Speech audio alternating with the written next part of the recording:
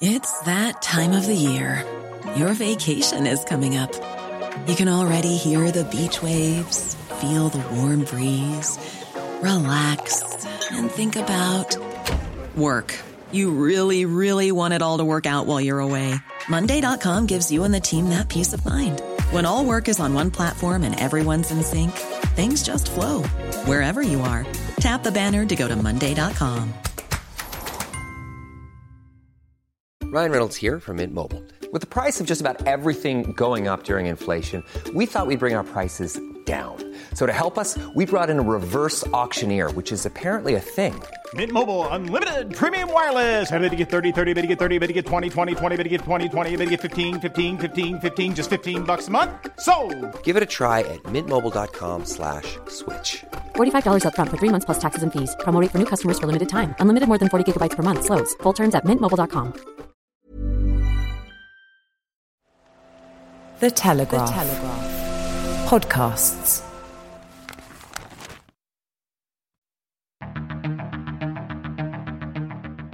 I'm David Knowles, and this is Ukraine, the latest.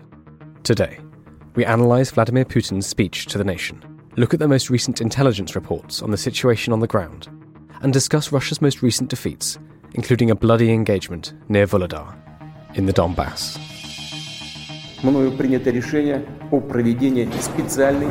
This hideous and barbaric venture of Vladimir Putin must end in failure. Putin's war in Ukraine has destabilized energy markets the world over. Nobody's going to break us. We're strong. We're Ukrainians. Every weekday afternoon, we sit down with leading journalists from the Telegraph's London newsroom and our teams reporting on the ground to bring you the latest news and analysis on the war in Ukraine. It's Tuesday, the 21st of February, day 363. And joining me today are Russia correspondent Natalia Vasilyeva, our associate editor Dominic Nichols, our assistant comment editor Francis Durnley, and our Brussels correspondent Joe Barnes. I started by asking Natalia for her reading of Putin's speech today in Moscow. Hi, David, and hi, everyone. Yes, there are several things that are quite outstanding about the speech. Among them is the fact that this is the first time Putin is making a formal speech since he invaded Ukraine in February 2022. All of the time then that the invasion that fighting has been raging on, Putin has been waiting for a good moment to make his State of the Nation address. This is something that a Russian leader does every year. But all the while, apparently he was waiting for a good moment to present something to Russian public, something about his victories in Ukraine. And there never was a good moment. And for the first time in his presidency, he skipped that obligatory State of the Nation address last year. And he had one this afternoon. A lot of the things were absolutely predictable, including his blame game, including accusations against the West of plotting to destroy Russia, of stoking tensions in Ukraine. There's one piece of news that was kind of expected, but still really worth paying attention to. Vladimir Putin has formally announced that Russia was suspending its participation in the New START treaty, which is the world's last remaining nuclear arms control deal. And that's the only remaining agreement in the world right now that places a cap on nuclear warheads, and that provides for mutual inspections of nuclear arsenals, both in the US and in Russia. Now, that deal has been under threat as it is. The US has complained about lack of access. Those complaints date back to 2020, to the time of the coronavirus pandemic. And Russia had a good excuse saying that, we're not welcoming anyone while the pandemic was raging. So at the end of the day, those inspections have been suspended for 2 years, actually. And what Putin said this afternoon, he just made it clear that Russia is not going to let anyone inspect its nuclear arsenal at this point, especially as he said that this is the point when the US and NATO are talking about a Russian strategic defeat, and the way they put it. And now they want to cruise around our military bases. He was very careful to frame it. He said that Russia is not pulling out of the treaty. He left the door open for some kind of a new deal, for an extension. But he said that it was going to suspend its participation. Among other things that caught my attention is the fact that he tried very hard to blame the war on the West, saying, quote, "It was them who unleashed the war." And he spent a bit of time explaining how Russia has tried every possible diplomatic tool to resolve the issue of Eastern Ukraine and how it has failed. Joe Biden's visit in Kiev, and this is something Putin has failed to mention completely. So it was quite remarkable that there was no, he made no acknowledgements of that fact. Again, there was a little about Western supplies of weapons. Unlike in the past when Putin has threatened or made veiled threats about using nuclear weapons, this time he was more careful. The only thing he said was that the more the West supplies weapons to Ukraine and the longer range of those weapons are, the more Russia will have to defend ourselves and push those weapon systems away from its borders. What also struck me in that speech is that I've been taking notes, and the speech lasted about 1 hour and 45 minutes. And out of that time, he spoke for an hour, maybe an hour and 10 minutes about the domestic agenda only, talking about roads and schools and gas supply for villages, which I found quite remarkable, because in all of the years that I've been traveling, I've been covering Putin, what we saw in recent years was the fact that Putin has been gradually losing an interest in Russian domestic affairs, and we've been seeing it ever since the annexation of Crimea. And, you think about the crisis in Ukraine or the invasion of Syria, and Putin seemed to have found his refuge in those big world issues that he had to deal with. And now it was a little bit of the other way around. Then he didn't have much to show. He didn't have much to boast to Russians about the war in Ukraine. There are no battlefield wins to brag about. So he had to focus on those small steps. To me, it sounded like he could not promise to the Russians that the war is going to end soon. And we know from opinion polls, however imperfect they are, and you might disbelieve them, but obviously it shows that the Russian public is looking for the war to end, whatever it means. But by focusing on the domestic agenda, to my mind, he made it clear that the war is there, it's in the background. Don't sit around and wait for it to stop. We need to go about our business and fix the roads. Do something about primary education. Yes, and that was about that. But let me know if I've missed something. I may have. It was quite a long speech. What? Not at all. I'd be curious, Natalia, did anything surprise you about the speech? Anything you weren't expecting? And do we have a sense yet of how it's gone down in Russia? He started off by always saying all of his grudges with the West that we have heard before. Expansion of NATO, humiliation of the fall of the Soviet Union, the Allied operation in Iraq. But then he moved on to domestic issues, and he just kept talking for an hour and something, and it felt like somehow he didn't want to pick up the fights with the West, or he didn't want to escalate. And then suddenly he made a break and he made the announcement about the nuclear arms deal. I thought it was just a very interesting combination. Maybe it's something that his speechwriters did, mixing and matching different statements that he had to give. But I guess that the expectation was that he would be much more aggressive, and he would be also very annoyed by Joe Biden's visit yesterday, but he didn't show it. And of all of the speeches we've heard in recent months since the war started, this definitely was not the most aggressive to date.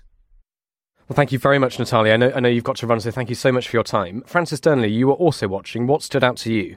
Well, thanks, David. I'll be honest, I found it a very dispiriting speech from a Western perspective. And of course, it was designed to be exactly that. Tonally, I thought that the first half, was almost indistinguishable from the ravings of a dictator of the 1930s, frankly, ranting about injustices done to the country, playing on the audience's emotions of hatred and envy.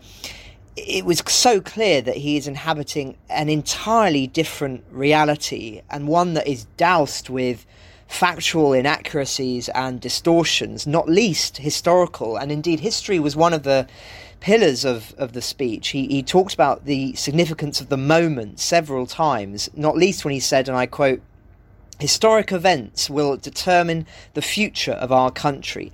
Each of us is bound by a huge responsibility." So he's talking about the significance of this moment in an almost existential manner. To me, this is not the rhetoric of a man looking to compromise.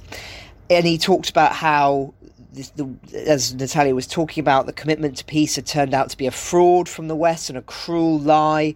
We were doing everything possible to solve this problem peacefully, negotiating a peaceful way out of this difficult conflict, but behind our backs a very different scenario was being prepared. The West was just playing for time, closing their eyes to political assassinations, mistreatment of believers. And then he spoke on quite a, I thought, illuminating passage about how the West had opened the way for the Nazis to tear away Russia's historical lands, and indeed for the Nazis to take power in the 1930s, which I thought was pretty extraordinary, given that it actually, in many ways, what enabled Hitler for a crucial period was the pact with the Soviets of 1938 onwards, but I digress. So there was this historical appeals to Russian anxieties, which was, I think, tonally the central thrust of the first half. Also interesting, though, are the elements of this speech which was clearly targeting at the West, and I thought it was remarkable when he was speaking about cultural issues, was trying to make it out, again, as an issue I've talked about in the past when analysing Putin's speeches, this issue of how he tries to make it sound as if Russia has a kind of spiritual mission, and part of that spiritual mission is cleansing the sins of the West, of the wider West. And so he talked a lot about LGBT rights. He said family means a union between a man and a woman, and so say the sacred texts of every religion on earth, but the West is doubting these sacred texts. We have to protect our children from degradation and degeneration, and we will. And then he talked more about the West. Look at what they do to their own people, the destruction of families, of cultural and natural identities, and the perversion that is child abuse, all the way up to paedophilia, are advertised as the norm, and priests are forced to bless same-sex marriages. So he's obviously trying to appeal to the conservatism, small c conservatism, of the Russian people, but also trying to appeal, I think, to certain people in the West who echo the anxieties about the liberal trajectory of the West, and appeal to them and say, I'm on your side. And we know that that has resonance with certain core electoral cohorts and certain leaders, indeed, in the West. And so I thought that was interesting that he talked about that. Just a couple of other things I wanted to pick out. The economy, of course, unsurprisingly, he boasted about how it had proved more resilient in the face of international sanctions, and that GDP hadn't fallen as much as had been predicted. I'll come a little bit more onto that issue later in the diplomatic segment, but unsurprisingly, he was trying to big that up a lot. There was also, of course, much conversation about the enemies within, and how the path of betrayal had to, those who had chosen that path, that they needed to be brought to justice, that they must be held accountable under the law. So again, a threat, a thinly veiled threat there, I think it's fair to say, of those in Russia who perhaps have more Western sympathies, or indeed have left the country, trying to make it clear that they are not safe. And also talked as well, as Natalia was talking about, I think it just is worth underlining this nuclear issue and suspending the participation from the Strategic Offensive Reductions Treaty.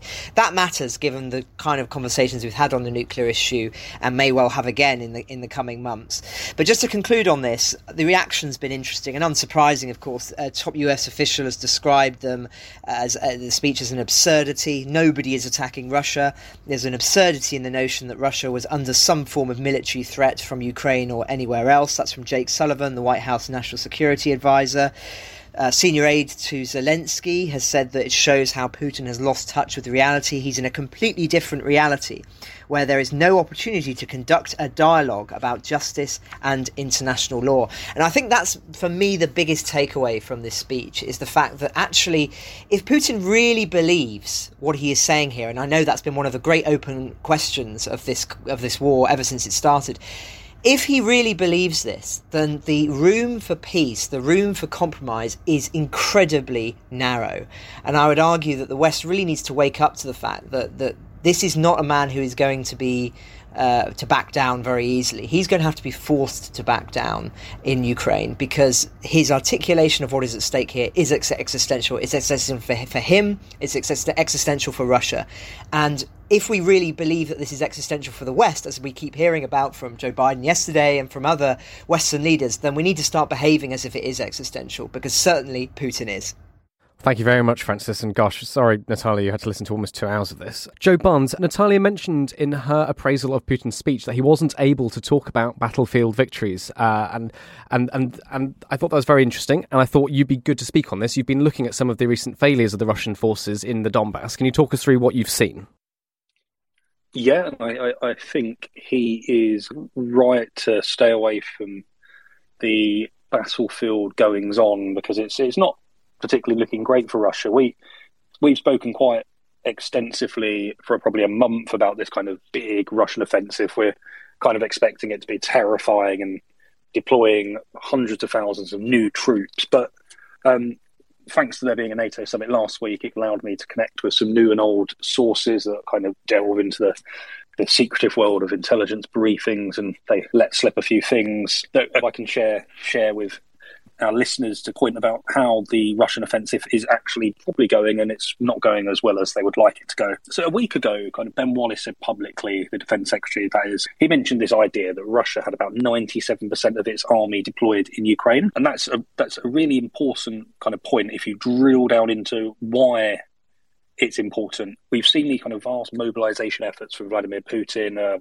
kind of talk of 300,000 conscripts brought in, another 500,000 to come, etc. But instead of using these mobilised conscripts to create new forces to take part in this offensive, they're instead being used to repair and plug the gaps that have been left in units, battalions, or whatever we want to call them, brigades, Russian brigades inside Ukraine that have suffered from their failings. And like what kind of NATO intelligence officers are seeing on the ground is that these conscripts have gone in with very minimal training, very minimal equipment, which is unlikely to have a serious kind of impact on the battlefield. So NATO's intelligence believes that Russia is really having this struggle to get going. They've seen Russia pour vast resources into attempting to make gains of literally 100 yards a day. One example used, and it's from about 2 weeks ago, is Russia lost 2,000 troops in a single weekend and literally made 200 yards, which is just not sustainable. Even if you're bringing in kind of 100,000 troops, conscripts in, and you're just pouring those in, they're going to kind of rot away. And we know Dom would probably be able to speak on this better, but a defensive military is kind of always going to have the slight upper hand unless it is truly overwhelmed. And we're just not seeing that at the moment. So then delivering a kind of picture of how they see it, kind of officials from NATO allies were saying that, yes, Ukraine is under pressure in certain areas, but Ukraine doesn't mind that because the cost of Russia maintaining that pressure is worthwhile. They are noting that, look, yes, we are under pressure in back, but yes, our troops are being pounded. It's tireless battles. But when Russia are expending that much in terms of resources and manpower, and we're not actually losing that much in terms of ground, that's fine with us. We've seen that. So one person told me that I shouldn't categorise what is going on as sort of grand offensive over the whole front by Russia.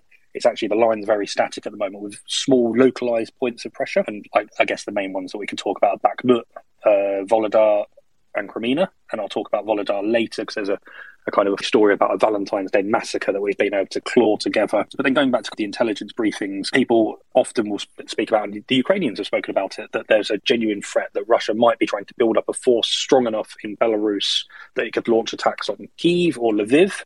But the West sees this as a distraction and kind of point out going, look, we're pretty good at intelligence.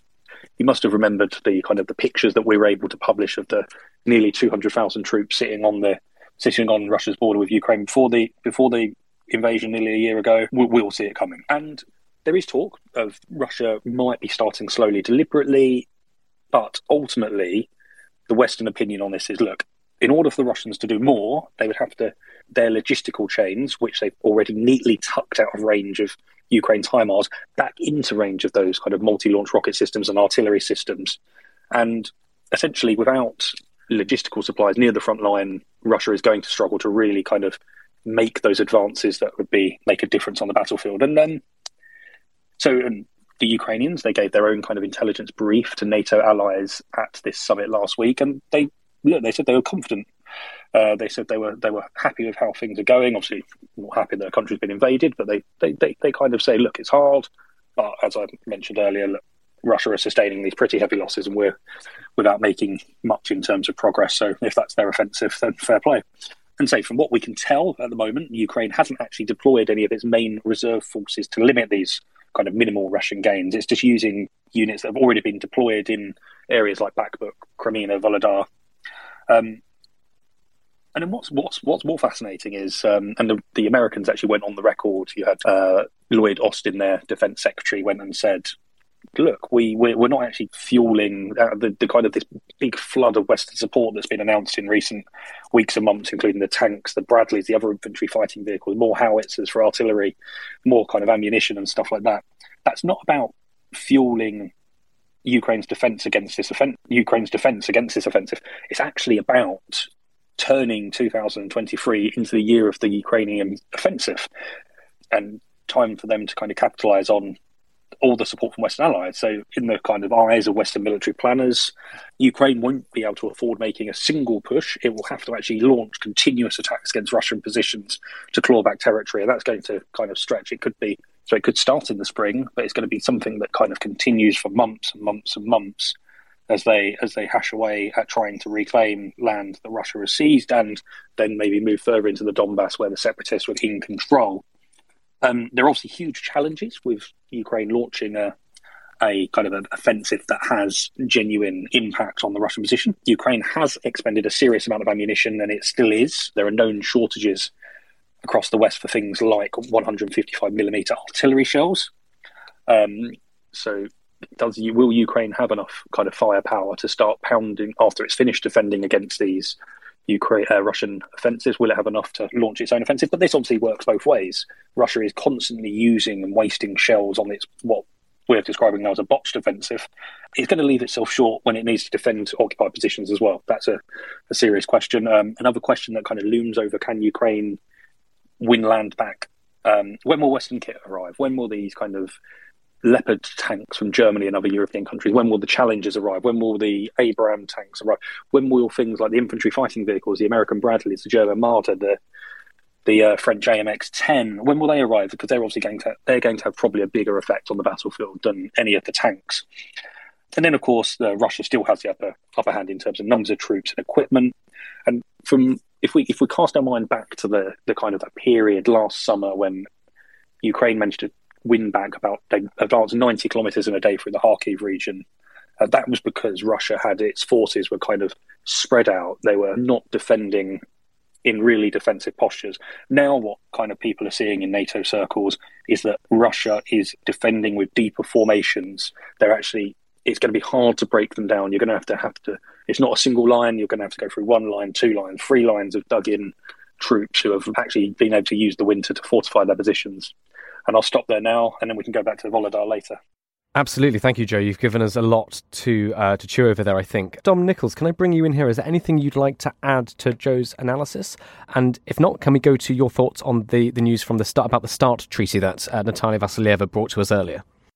Yeah, sure. Hi, David. Hi, everybody. All I'll add to the comments so far is that there was very little about the war in Ukraine in Putin's speech this morning. A bit of saying that Russia will help all the widows with sort of education for the kids and housing and all the rest of it, but not very much at all. Now, That's not surprising, I don't think, because he can't say an awful lot. It's not a rosy picture as far as he is concerned. He can't sort of laud any fantastic any victories. There was a question mark about whether or not they would try and claim Bakhmut as a victory, but it's still not over in Bakhmut in the central Donbass, and it's not much of a victory even if they take it. So unsurprising.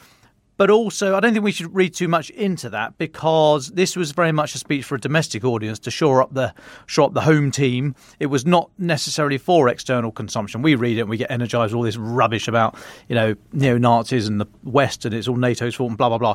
We can see through that. That's not for us.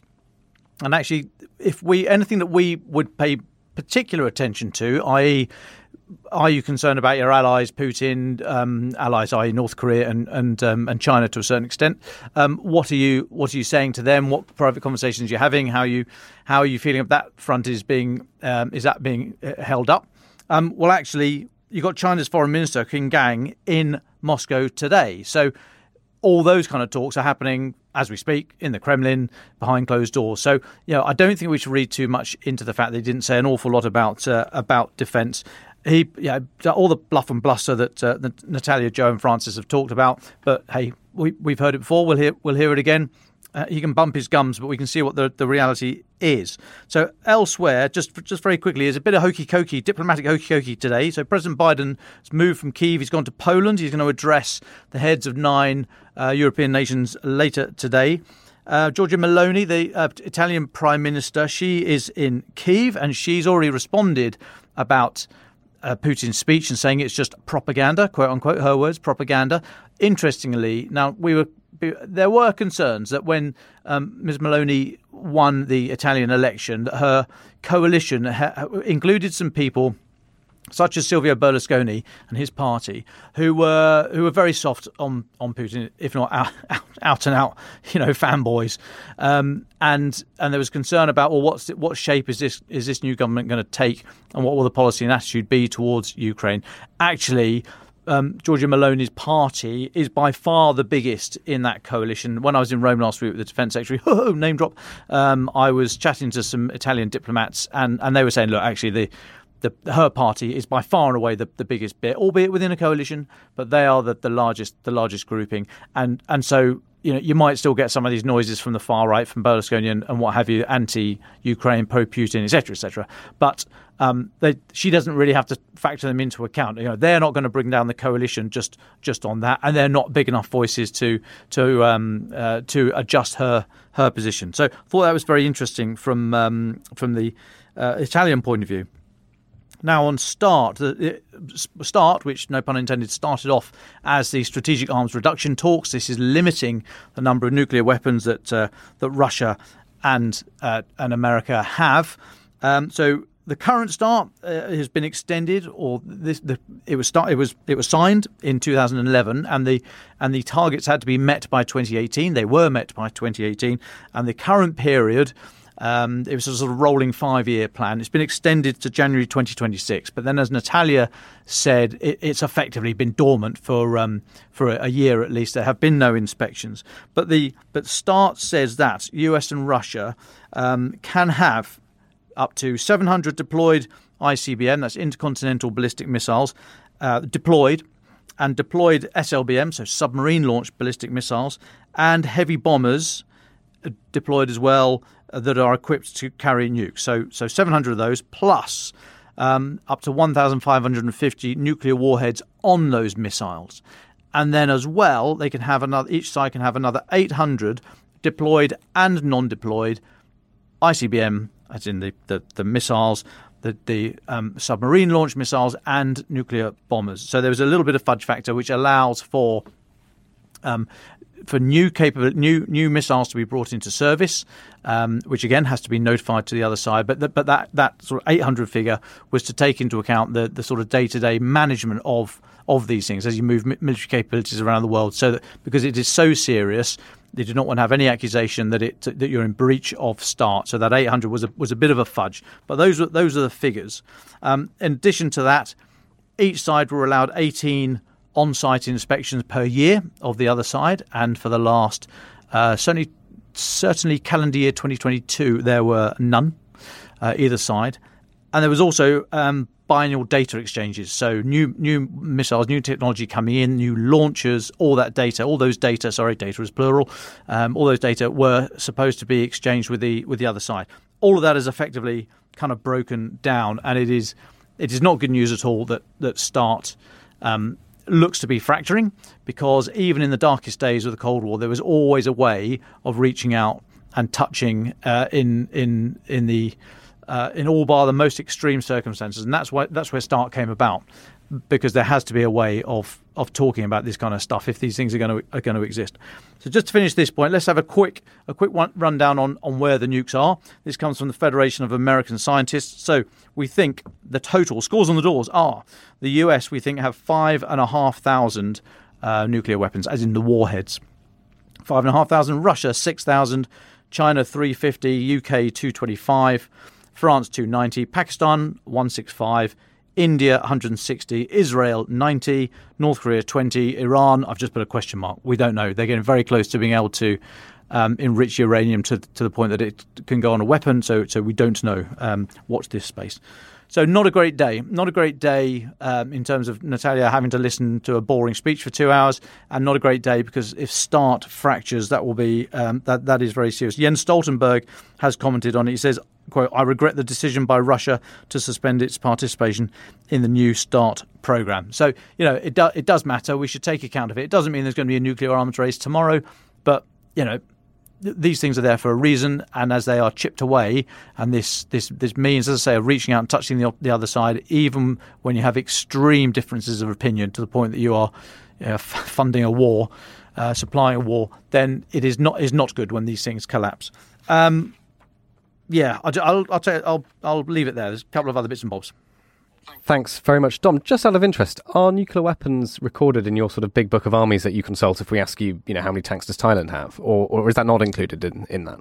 By the big book of tanks, do you mean the International Institute for Strategic Studies Military Balance, the go-to reference? That one. Yeah, the big book of tanks. Yes, nuclear weapons are in there. And so, ask me a question and I'll be able to scurry off and find the answer. Thank you very much, Dom Nichols. Francis, you mentioned there's quite a few more diplomatic updates you want to bring us. Do you want to talk us through what you've been looking at? Sure. Well, I said I was feeling a bit dispirited earlier, David, and another reason for that are the remarks by the Chinese ambassador to the US. So this morning, he has blamed the US for escalating the war in Ukraine by pouring weapons into the battlefield. Qin Yang, China's ambassador, has accused America of being the greatest obstacle to global peace amid concerns from Washington that Beijing might provide Moscow with military aid. Beijing is apparently deeply worried, that's a direct quote, that the situation could spiral out of control. Now, of course, this all comes in the context of Beijing striking a no-limits partnership with Moscow last year, and has still, even at this stage, refrained from condemning Russia's invasion. The quote in full is, "We urge certain countries to immediately stop fueling the fire. Stop hyping up today Ukraine, tomorrow Taiwan." And we're also expecting there to be a significant speech from President Xi Jinping to be delivered on Friday that marks the anniversary, where he will perhaps say similar remarks. And the reason I find this so dispiriting is it seems to me that China is still unable to look beyond the might is right argument. How can America be escalating a war that didn't start, and to which the international rule-based order, to which China is supposedly a member of, is at stake? I find it extraordinary to be framing the war in this manner, frankly, and quite distressing that it continues to do so. And I do, unfortunately, think it's a failure of Western strategy to not call China out more equivocally on this. I mean, the fact is that China are playing both sides. That's been clear for a long time now in terms of how its dealings with European countries, saying one thing about how it's lamenting what Russia has done in private conversations, and then publicly still lauding the relationship with Russia.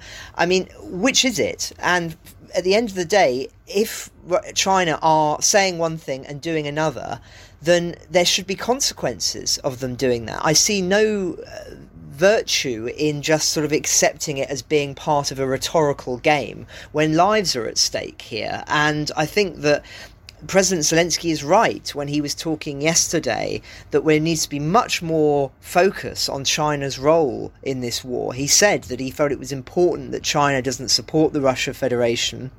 He said he'd like it to be on our side. At the moment, however, I don't think that is possible. But I do see an opportunity for China to make a pragmatic assessment of what is happening here.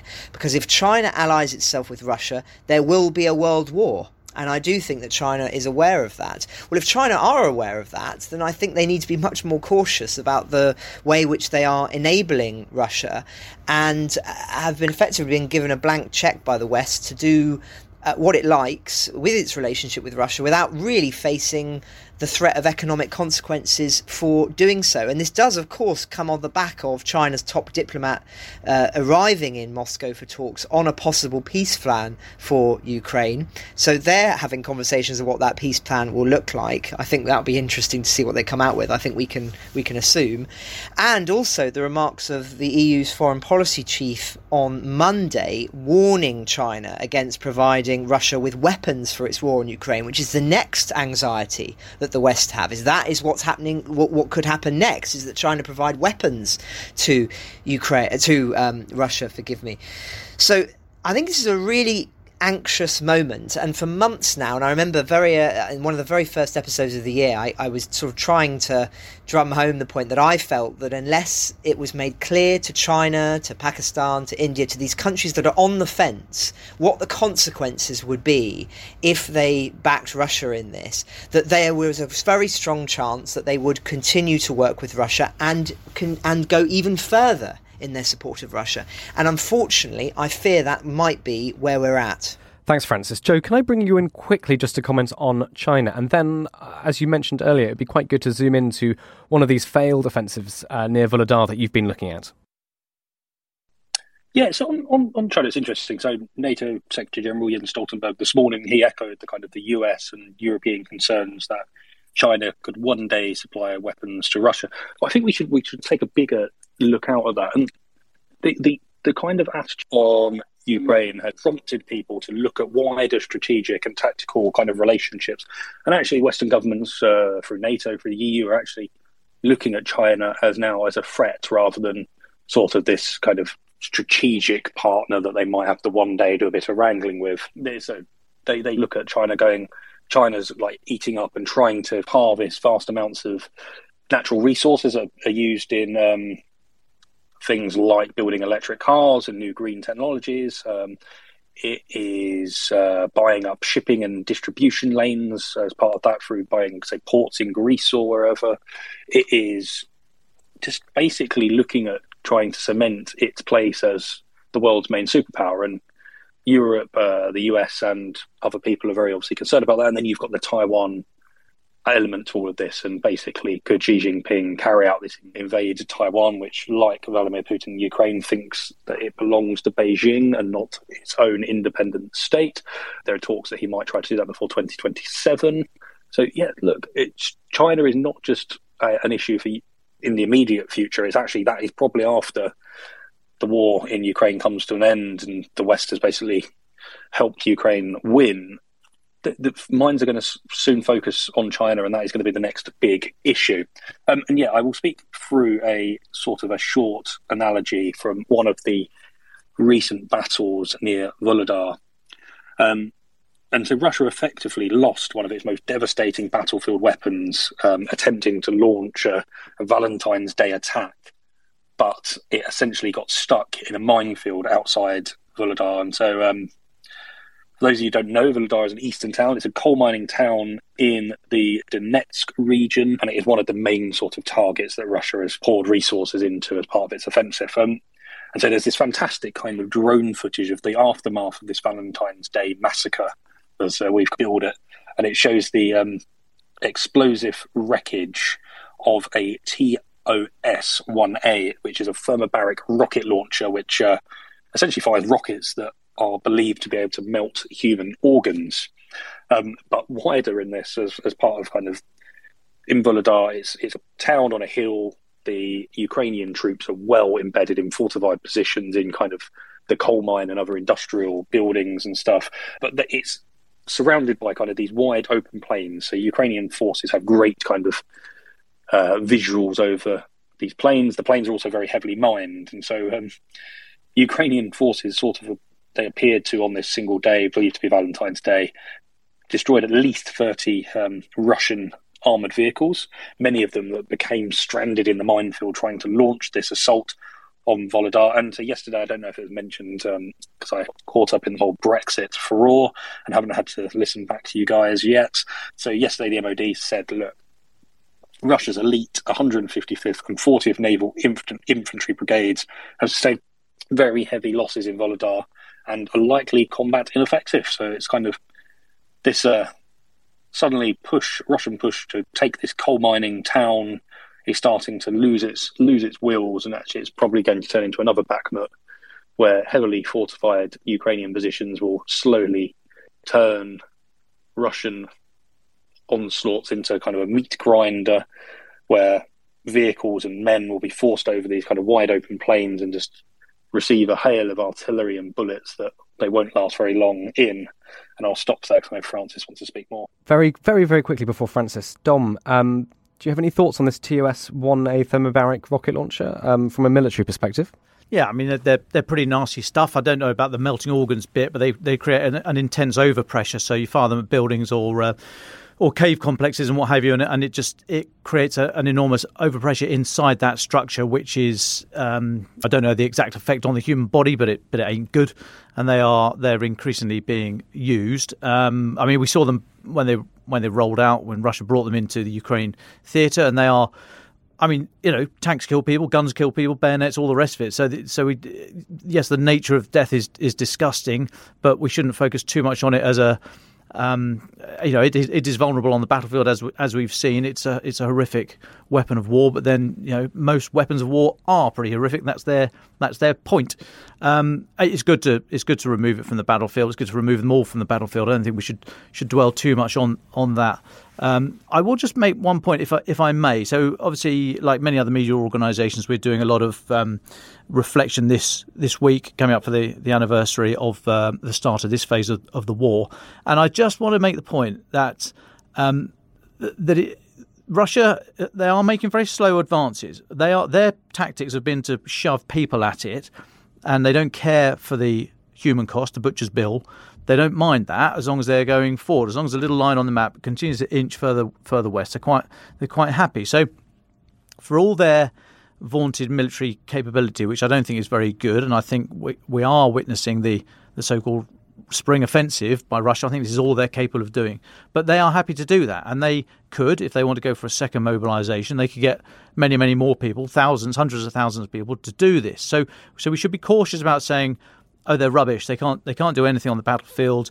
They're going to lose this war. I mean, I hope they do, but we've just got to be cautious. And not only do I make that point because they are seemingly content to shove people at this for the small gains each life wins them. They are content to do that, but also they have shown the occasional flash of military, certainly competence, and it pains me to say it, but military. Genius might be too strong a word, but look at Kherson. Look at how they got out of Kherson. Numbers differ, but we had Ben Barry from the IISS, the big book of tanks, International Institute for Strategic Studies. He spoke to us last week and said the numbers could be up to as many as 40,000 Russians that got back over the Dnipro River, concealed. I mean, now. We don't know how hard Ukraine tried to follow them up to harry them into the river. An army going in reverse, going backwards, is always a dangerous place to be. It's very easy to turn that into a rout. So we don't know how hard Ukraine pushed because they would have lost people doing so. But even so, it did take us by surprise. That operation was executed with skill. And now that might have been Surovkin's plan, and Surovkin might have wanted to preserve his combat power, go backwards where necessary in order to come back in the future in a much more capable form. Luckily, I think that seems to have not won favour in the Kremlin, and Putin said, no, you've got to keep going forward and sack Surovkin. There's more to it, of course. We know that there was a power play with Gerasimov and Prigozhin and Kadyrov and all that kind of stuff. But Surovkin, he was the guy in charge, General Surovkin. he got that right, I think. And I can't imagine he's the only person in Russian military uniform who is capable of putting together a decent operational plan like that. So, it might not happen every day of the week, but we've just got to be careful. They can occasionally show that they do know what they are doing, and they are content just to push forward at great cost to themselves with no moral consideration. So just take a moment to reflect, I urge. Thank you. Thanks, Dom. Francis, I know there's one more update from you, and then I'll go to everybody just for your final thoughts. Francis Sternley. Thanks, David. Well, I said I would talk again about Russia's economy off the back of Putin's speech, and also this matters too in relation to the broader China discussion, which we've touched on today. Russian exports of discounted crude and fuel oil to China jumped to record levels last month, as Putin, of course, has been trying to circumvent the Western sanctions against Moscow. It surpassed a record set in April 2020. China is now toe-to-toe with India as the biggest buyer of Russian crude after the war has reshaped the global energy deals. This is an example, of course, of how this, if there had perhaps it had been made clearer to China earlier what the consequences of doing this would be, perhaps they wouldn't have risked doing so. So this is an exact example of what I was talking about earlier. So we have an economy here that is being supported by China and by other nations who are willing to essentially circumvent Western sanctions, or even if they are buying it at a discounted rate, it is economically prosperous for them to do so, because Russia is being forced to sell this at a rate which is considerably lower what they would have normally have expected to be earning for this. But the reason I bring it back to this is we keep coming back to this question of the importance of the Russian economy. And yes, I think it is fair to say that the sanctions have not had the desired effect in the short term, and that is why, of course, Putin made such a deal of it in his speech. But and speaking to that, there's of course evidence that the Russian economy will actually grow in the next year. Yes, it will contract in places, but that it will actually technically grow. But, and I want to keep coming back to this point, over the long term, I have not read a piece of analysis, whether that be pieces by academics, whether that be pieces by economists in governments, that have said that this is sustainable for the Russian economy long term, to this complete severance from the West. I was reading one piece that was saying that the war has lopped off $190 billion worth off the Russian economy in a delayed reckoning. Of course, the famous Yale paper, which talks so much about what the long-term ramifications of this are. The EU has also published a paper on this. So I think, again, I come back to this point of what we are seeing is we are seeing an economy that has managed to buttress itself in the short term to delay an inevitable collapse, in the hope that in this window where the economy still seems strong, that Western resolve does give way, or the Ukrainian battlefield changes in a way that is favourable to Russia. In a sense, they have bought themselves time. But how much time is an open question, and of course would depend on these allies of Russia, or at least countries that are willing to deal with Russia, and how far they are willing to go and feel they are able to go, because the West is allowing them to do so. All of this reminds me of a really fascinating book by Adam Tooze called Wages of Destruction, which is all about the Nazi economy. Not the most scintillating of subjects, it has to be said, but this book is absolutely vital for understanding the Third Reich and how it operated, because it operated essentially through necessity, in terms of it talks about how the economy was structured in a way that meant that it could only really do war. That was all it could do, and it wasn't able to gear away into another direction. And so even if it had desired to go into another economic future of some kind, that it had geared itself so much towards war and particularly to conquest that is all it could do. But of course the flip side of that is that when things started to go wrong in the war space, it had no other options, hence why it's called the Wages of Destruction. So I don't want to make it sound as if the comparisons are completely exact. Of course they're not, but it reminded me of that argument, of that economies that are geared in this way, are shaped in this way by war, have positives for the countries concerned in the short term, but almost always they have negative consequences. But as I say, how long that will be remains to be seen. All right, let's go to our final thoughts. Joe Barnes, what will you be looking at the rest of this week? What do you want our listeners to pay particular attention to and understand?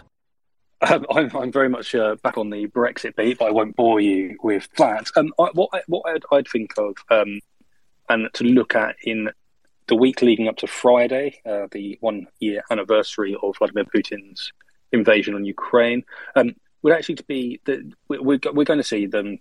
The kind of the West at the moment is saying, look, we're with Ukraine for as long as it goes, but that is always going to run and it will bounce up and down of levels of support. So I'd suggest that we look at probably people, Western officials, posturing about the idea of negotiations and how to bring this kind of war to an end. And I'd recommend that people go away, and if you have kind of 10 minutes where you're bored at work, and try and catch up with Jack Watlin's piece for Russi. And he basically said that, look, the question is not what concessions Ukraine should eventually make. People have suggested that maybe they should concede some territory in the Donbass in exchange for peace. But they should be looking how to compel Russia to negotiate in the first place. And ultimately, Russia needs to be in a position where it not only listens to what Ukraine wants to offer, because Ukraine will probably ultimately, it doesn't want to, but inevitably will give some sort of military concession in exchange for peace, and not allow the Kremlin to just take that back to Moscow, bank that compromise, bank that concession, and then later come back to the negotiating table and offer more. So we've got to look at ensuring that the West's feet are kind of held to the fire and keeping support for Ukraine going as long as possible to give them the best and the strongest hand when negotiations inevitably come at some stage. And I'll stop there. Thank you very much, Joe. Francis Sternley. Well, thanks, David. I'm conscious I've spoken a lot today, but there is a lot happening in the diplomatic space, obviously. And something I just wanted to draw attention to is, of course, Alexei Navalny, the sort of opposition leader imprisoned in Russia. Been quite a significant statement from him. And it's significant because it deviates slightly from previous statements that he has made, which has led many from Ukraine and others to criticise him, particularly on the issue of Crimea. And I should say that everything I'm about to say here is caveated with the fact that this could well be Navalny pivoting himself to where he feels he needs to be rather than what he really thinks, that the conversation, as it says, as it were, has moved on. So I don't want people to say that I'm all in behind Navalny by saying this, but I do think that what he's said here is pretty remarkable and be hard to disagree with in a lot of the analysis that he's written down. So what he's done is he's, on the eve of the anniversary of the full-scale and unprovoked invasion, I'm reading it here, I've summarised a political platform of mine and hopefully of many other decent people, 15 theses of a Russian citizen who desires the best for their country. Now, I won't read all of them, but one of them is that Putin has unleashed an unjust war of aggression against Ukraine under ridiculous pretexts. He's trying to make this a people's war. Number 2, the real reasons for this war are the political and economic problems within Russia, Putin's desire to hold on to power at any cost, and his obsession with his own historical legacy. He talks about how tens of thousands of innocent Ukrainians have been murdered. Number 4, Russia is suffering a military defeat. Number 5, what are Ukraine's borders? And this is really significant. He says, they are similar to Russia's. They're internationally recognised and defined in 1991. Russia also recognised these borders back then, and it must recognise them today as well. There is nothing to discuss here. Well, that's significant because previously he talked about Crimea as being something that seemingly, when it was seized by Russia, would thereby belong to Russia. But clearly here he is saying that no, the 1991 borders stand, which does not include Crimea. So that is a shift, and that is significant, I think. Number 6, Russia must leave Ukraine alone and allow it to develop the way its people want. Number 7, together with Ukraine, the US, the EU and the UK, we must look for acceptable ways to compensate for the damage done to Ukraine. Number 8, war crimes committed during this war must be investigated in cooperation with international institutions. Number 9, talking about how it's nonsense that Russians are inherently imperialistic. Belarus is also involved in this war against Ukraine. They do not have an imperial mindset, but he goes on and talks about how Putin has corrupted and has misled people and lied to them. And he says, let me re-emphasise that after the war we have to reimburse Ukraine for all the damage committed by Putin's aggression. Number 13, we need to dismantle the Putin regime and its dictatorship. Number 14, we need to establish a parliamentary republic based on the alternation of power through fair elections.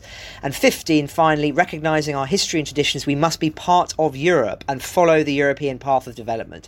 We have no other choice, nor do we need any. So, as I say, I think it's important to caveat this by saying this may be for what he needs to say in order to win round Western public opinion behind him, as still the de facto opposition leader in Russia. It does mark a shift. How sincere that is, I don't know. But I think it is interesting here that a lot of these points are, of course, the ones that the West have been making now very strongly, and few other Russian voices have been making. And so I think that it is a significant intervention. And if, who knows what happens in the long term, if Navalny is in a position of political power one day, then no doubt this will shape how he views a lot of this this period in Russian history. Well, thank you, Joe and Francis. Dom Nichols, would you like the final thoughts to end the podcast? Sure, thanks, David. So just recently we've been talking a lot of stockpiles and for how long the current rate of expenditure, particularly of artillery ammunition, can go on. So news coming out of NATO now. I'm just reading a press release coming out of NATO. So Jens Stoltenberg, Secretary General of NATO, has been meeting with Dmytro Kuleba, who's Ukraine's foreign minister, and Josep Borrell, the EU's High Commissioner for Foreign Affairs and Security. They have been talking about ramping up production and said that NATO is going to assist Ukraine develop a procurement system that is effective, transparent and accountable. Sorry, horrible wonkish terminology there. But he goes on to say they're going to convene a meeting of NATO, the EU and Ukrainian procurement experts to see what they can do. NATO has been trying to ramp up production for months and sets, as Mr. Stoltenberg says, NATO does set the standard for ammunition and equipment for all the allies. So as we've seen Ukraine trying to transition to NATO caliber and weaponry away from sort of Russian, former Soviet weaponry, then this shows a deepening of that. Done a survey of munition stockpiles and is going to increase our targets for munition stockpiles, give defence industry the long-term demand signal. So it sounds as if NATO is trying to get deeper with the EU and Ukraine about a longer term or the long term procurement process for ammunition that we've been seeking for a while. So those are just the raw details. No dates or numbers or anything like that on there. But it is the knitting together at the top level that is necessary before we start getting into the sort of brass tacks and numbers of artillery. So I think that's a positive step in terms of procurement. Sorry, I know we're just wrapping up, David, but just one final thought that occurs to me. I'm aware that, of course, I've talked a lot about the role of China today, and I just think it's important to make one more point, which is that I think that the West have, in exchange for Xi talking to Putin about dialing down the nuclear rhetoric, that was an exchange for essentially letting China do whatever else it wanted in Russia. Now, that may well be seen have been seen at the time as a worthy exchange, and it did, I think, stop Putin from talking about the nuclear threat. But will it return? We don't know. But I just think it's an open question, this, about what's been happening behind closed doors in terms of conversations between Western diplomats and Chinese ones, and one that hopefully one day we'll have an answer to when all of the archives are open.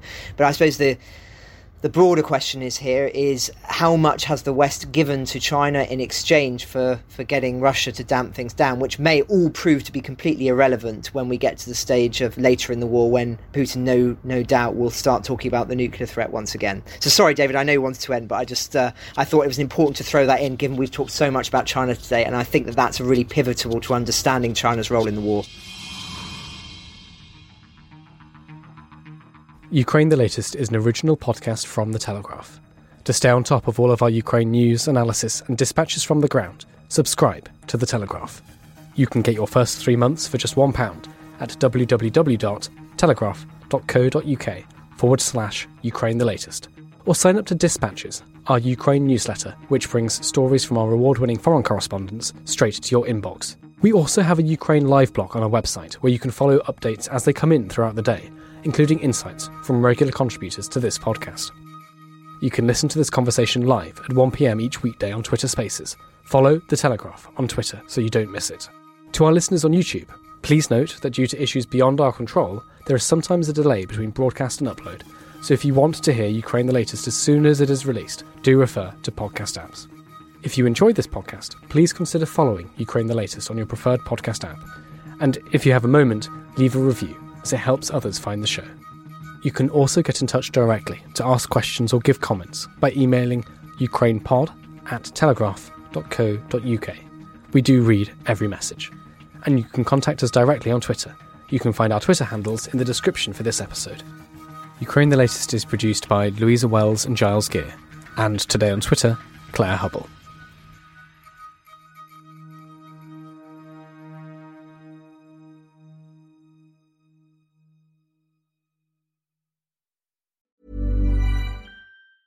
Hey, it's Danny Pellegrino from Everything Iconic.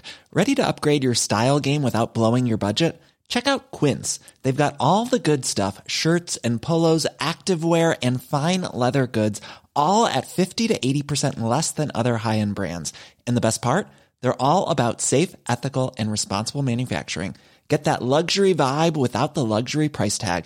Hit up quince.com/upgrade for free shipping and 365-day returns on your next order. That's quince.com/upgrade.